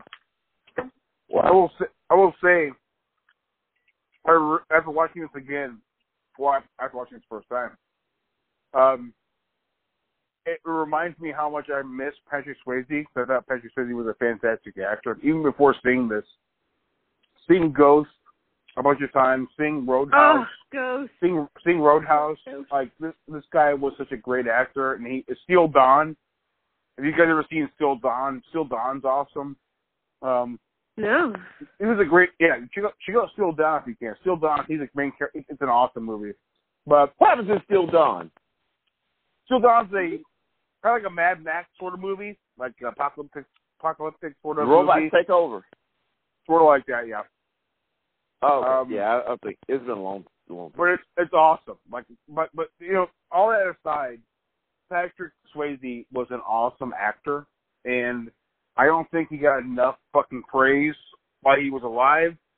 And thankfully, most of the movies he was in, they live on. They live on through everything. And after watching Dirty Dancing tonight, it really opened my eyes up to how much more I love the guy, because he's such a great actor, such a charismatic. He has so much characteristic and so much charisma. He's such a great human being in this movie, and it seems like he was in real life too. And I thought Dirty Dancing was a 10 out of 10. Well, not a 9.5 out of 10. So I hate that fucking song. But I mean, other than that, I love. Yeah, at the time of his life. I hate that fucking he song. owes it all to you, wow. And I blame it on my fucking. I blame it on my parents. My parents play that song. Well, my mom played a lot, and I can't hear it anymore. It's brutal. I can't hear it anymore. It's rough. But I want to say it's a great song. I can't listen to it the same way anymore after seeing Get Out. So. Well, I watched Get Out recently, and I'm it's not that big a deal. But I mean, for me, watching and know what happened to Patrick Swayze in his real life, it makes it that much more brutal to watch because it's so much more sad. And then there's also the Patrick Swayze, the She's Like the Wind song, which is glorious as well. Like Patrick Swayze singing his heart out. It's a good song. I like that. It's good but yeah, you love it, Special Day. Well, I love the movie quite a bit. The song, most of the music in the movie is really great, even though they hint to that song every once in a while. But then after him and Baby start dancing, and dancing is awesome, and the way it's filmed is awesome. It's just that fucking song drives me fucking insane. I get so turned off. I'm watching Jennifer Grey dance. I still hate Sister Christian. You're gonna be driving to work in the morning. Sister Christian is awful. It's awful. It's the worst. I hate that song. Hate it. Oh.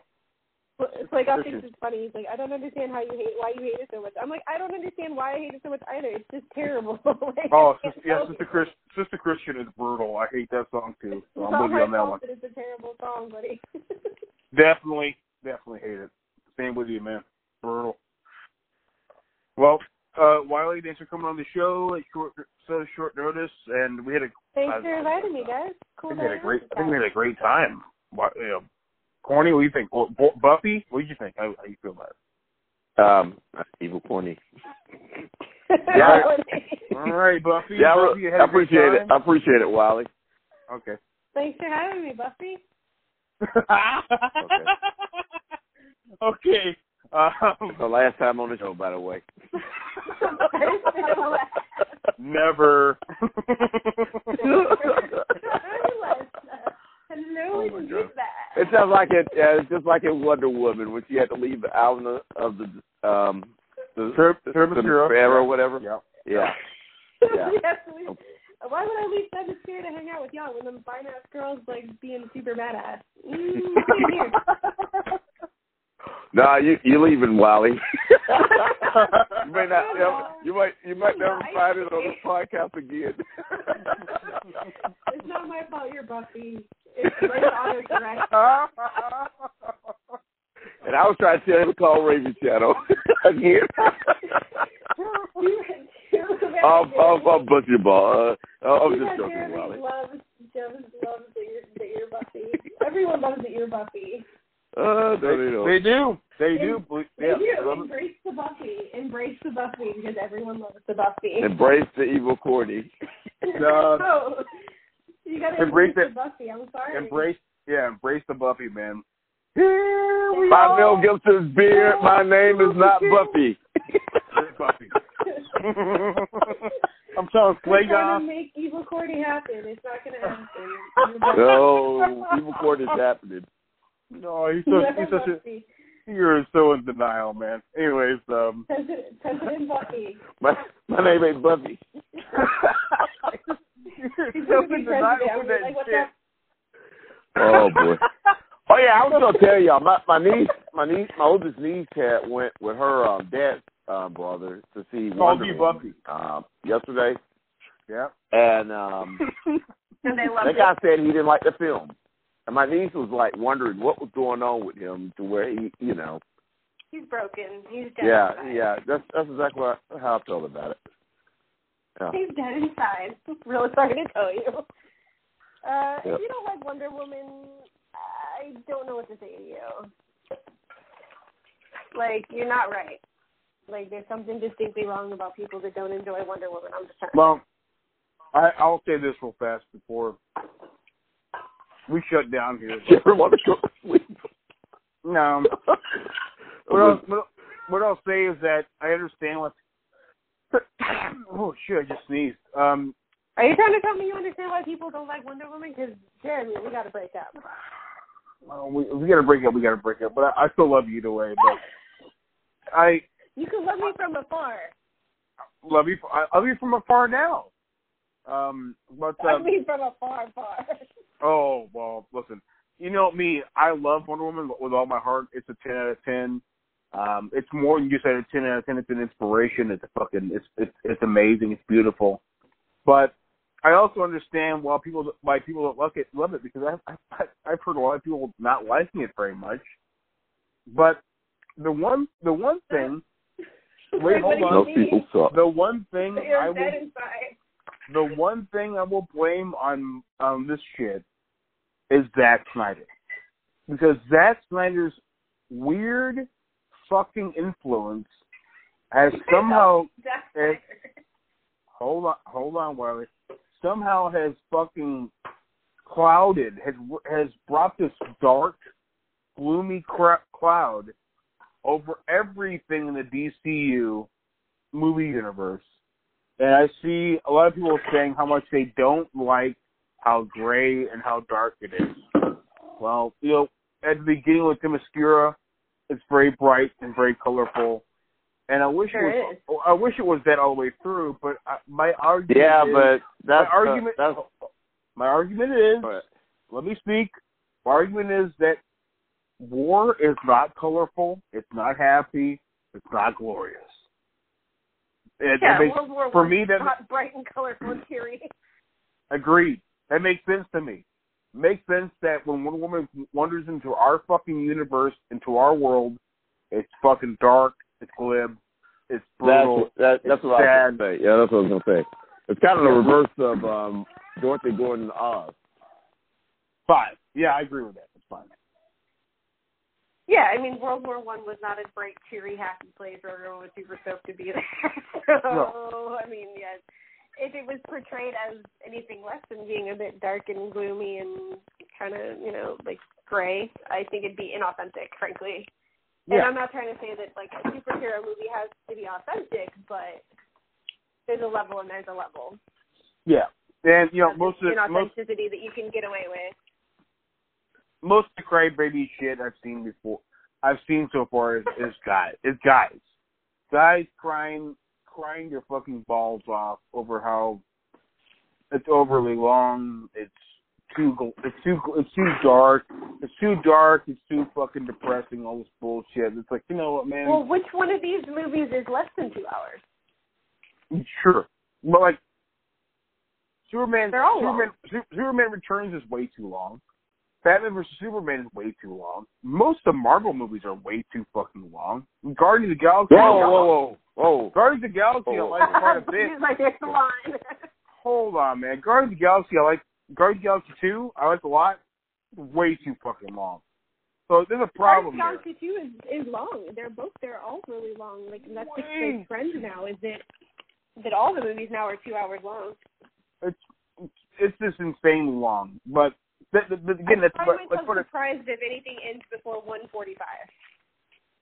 The thing is, make it interesting all the way through. For me, Guardians of the Galaxy 2, which I like quite a bit, it's good. It's really good.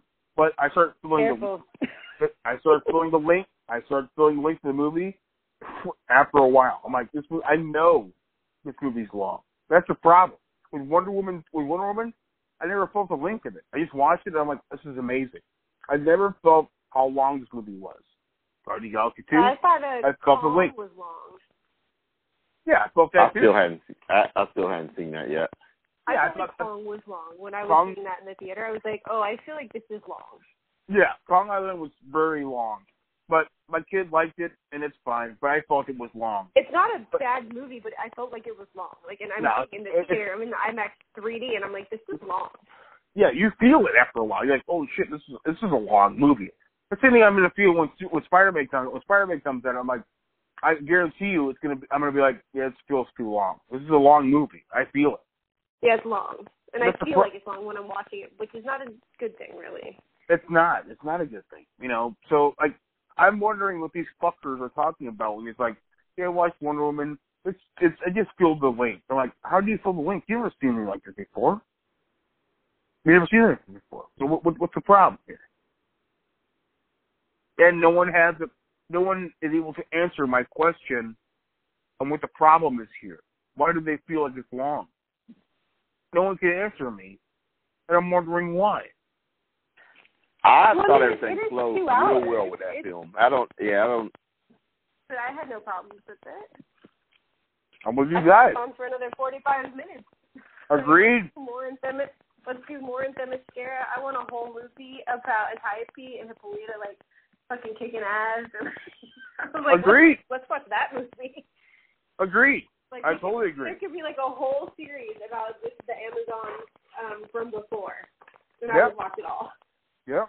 In fact, when I heard that Antiope and Hippolyta are like going to be in the new Justice League movie, I was like, oh, and guess who's going to be in the theater? Stephanie is. Oh, they are probably going to have a war with it. What was the Atlanteans or whatever? Atlanteans. Yeah. Atlanteans. Yeah. Yeah, they had a war with them. Uh-oh. Yeah, so your Wonder Woman would probably be pinned up against Yamamoa. I think that just sounds hot, but She definitely will be. It just sounds attractive. But yeah, no, I mean, I heard that they were going to be in that immediately. Like every woman I know was like, "Oh, I guess we're all going to see Justice League now." Yeah. If you watch the trailer, they're probably near the Atlantis. But yeah, no, as soon as they said that like they were bringing on the Amazons and that they'd all been signed on for Justice League, all of the women I know who saw Wonder Woman were like, "Oh, I guess we have plans and we're going to be seeing this movie that we had zero intention of seeing before, but now we're going to be there." It'll be interesting to see how that one does with the box office too, because like Wonder Woman's done so well, and I've seen it twice in theater, and there were a lot of women in each screening. So I think if we can add that to, there would be like kind of already assumed audience for Justice League. I think it's gonna that's gonna blow out numbers like for real. One of the things too is I know you don't like Josh Whedon, but I don't dislike him. I just wish he would shut the fuck up about Alien Resurrection. You know, he's supposed to be finishing the movie off of Zack Snyder because of what was going on with him. Right. You know, his family and everything. So I don't know. It might be a whole different, side of the film. If Whedon has his hands in it.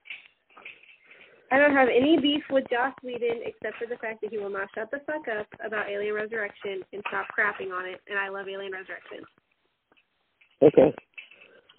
Well, that's my issue with Joss Whedon. Thank you for playing. Well, Whedon, shut the hell up and stop crapping on my movie, and we wouldn't have any beef. Problem is, Whedon will always do that with any movie that fails. He'll always be like, "Well, the problem is the studio didn't let me do my fucking thing." It's like, come on, dude. We've heard this shit since Alien Resurrection. Get the fuck up. Just be proud of your fucking movie. Make your movie, man. Come on.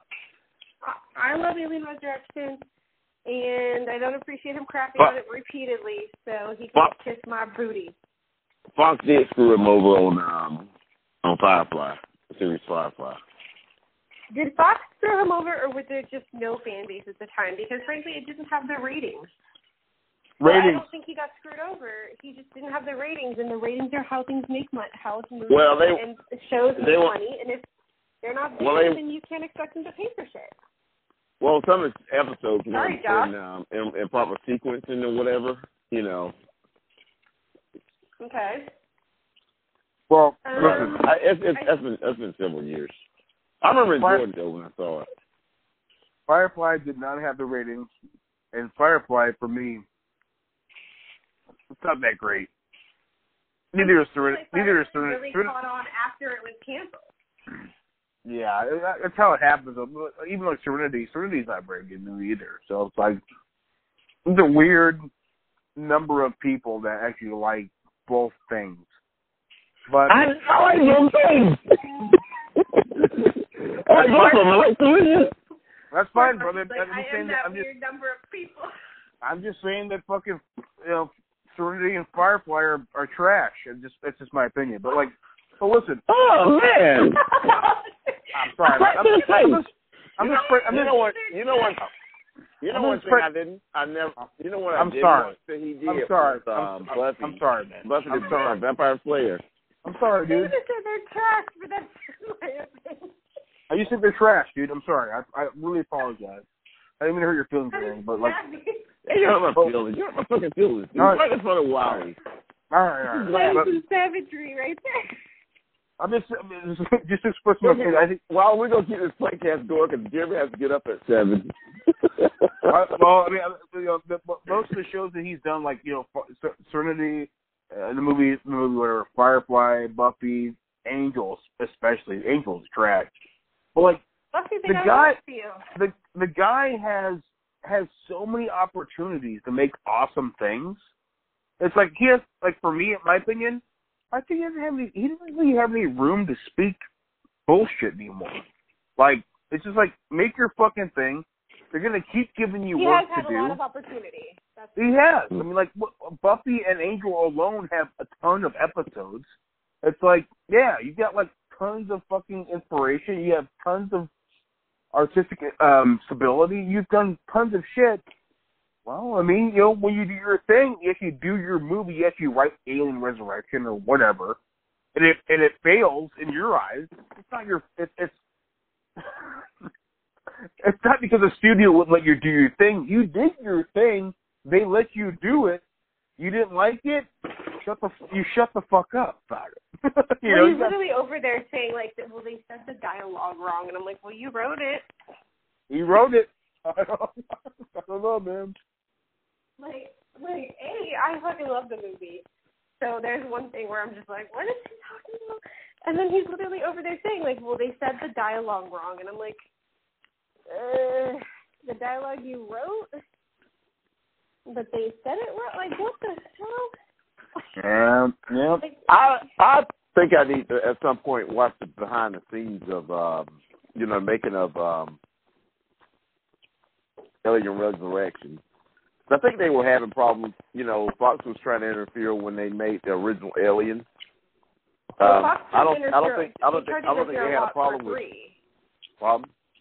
The big studio interference came with 3, not with the other features. Yeah. I thought they were interfering with the first Alien though, and I don't think James Cameron. They did not. No. They did not. Okay. The static for the first one was all pre-production. Okay. Yeah. That was all pre-production, but when it was going, it was fine. But Alien 3, the feature film, that had a lot of drama. Oh. Exactly. Yeah. Like. That one was really dramatic, but the other ones were pretty much, I'm sure there was some grumbling on that, but pretty straightforward. Yeah. Like for Aliens, the only problems was like the old crew that was with Ridley Scott, the first one, getting to know basically James Cameron, and after a while, after they saw him do some scenes, they're like, "Whoa, this guy's really great. We'll get behind him." They got the hell out of the way. Yeah. That's the only problem. But like Alien 3 and Alien Resurrection, that's when the problems came about because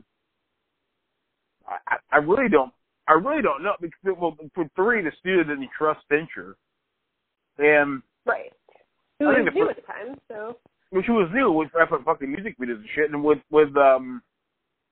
Alien Resurrection with the director there who did like fucking Delicatessen and fucking Amelie and shit. They were like. Just do whatever. They were really like, do whatever you fucking want to do. But if you made like 2 amazing films, Amelie was like fucking critically acclaimed and shit, which is a great film. Yeah. So is Delicatessen. They're both awesome films. It's a really different world to be filming though. Like to be filming Alien Resurrection and Amelie, that's night and day. They're totally different. Really, but they're both. They love it. Yeah, they're awesome movies. Yeah. Like, I love Alien Resurrection. I don't care. I will love it for the rest of forever. I will love it till the day I die. People can kiss my ass about Alien Resurrection. And I'm more than happy. Like, I love it when people on the internet try to fight me on Alien Resurrection. Come at me, bro. Well, that's cool, because I'm the same way with Alien 3. I love the fuck out of Alien 3. I don't give a shit who thinks Alien 3 is a piece of shit. I'm like, you're fucking wrong. I love Alien 3. You're fucking wrong. Yeah. Fucking wrong, man. I love the whole Alien franchise. Same way. Same way. They're all different. All different directors. That's fucking unique. I love that shit. So. If any Alien movie with Ripley in it, I'm down for. Gotta have Ripley, man. If Ripley's there, Stephanie's there. That's how this works. It could be like even the Stephen Colbert mini episode with Sigourney Weaver as her slave. Love it. I'm hella there Love for it. it. I love it. So good. So good. I was hella there for it. Anytime you got Ripley, I'm down. So I'm like, all right, you got me. I would have paid money for that. I would have seen that in the theater. That's real talk. I would have seen that in the theater. All right, boys. You better get some sleep. Oh, my God. I'm not going to sleep. I'm going to watch for a few dollars more in a minute. I'm going to bed right now. Buffy. Bob, have All right, some Buffy. beer. All right, guys. You have a good night. Thank you. You too. You got to say Bob, Thanks for get some beer, Wally. I'll get some beer. Okay, Buffy. Have a lovely evening. You too. I'll get some beer. I will miss you. I'll miss you terribly, Buffy. Yeah, I'll talk to you in about an hour. Buffy, rock and roll, man. Buffy. Buff and roll. All right, Buffy. Later. Love you. Bye. Love you. Bye.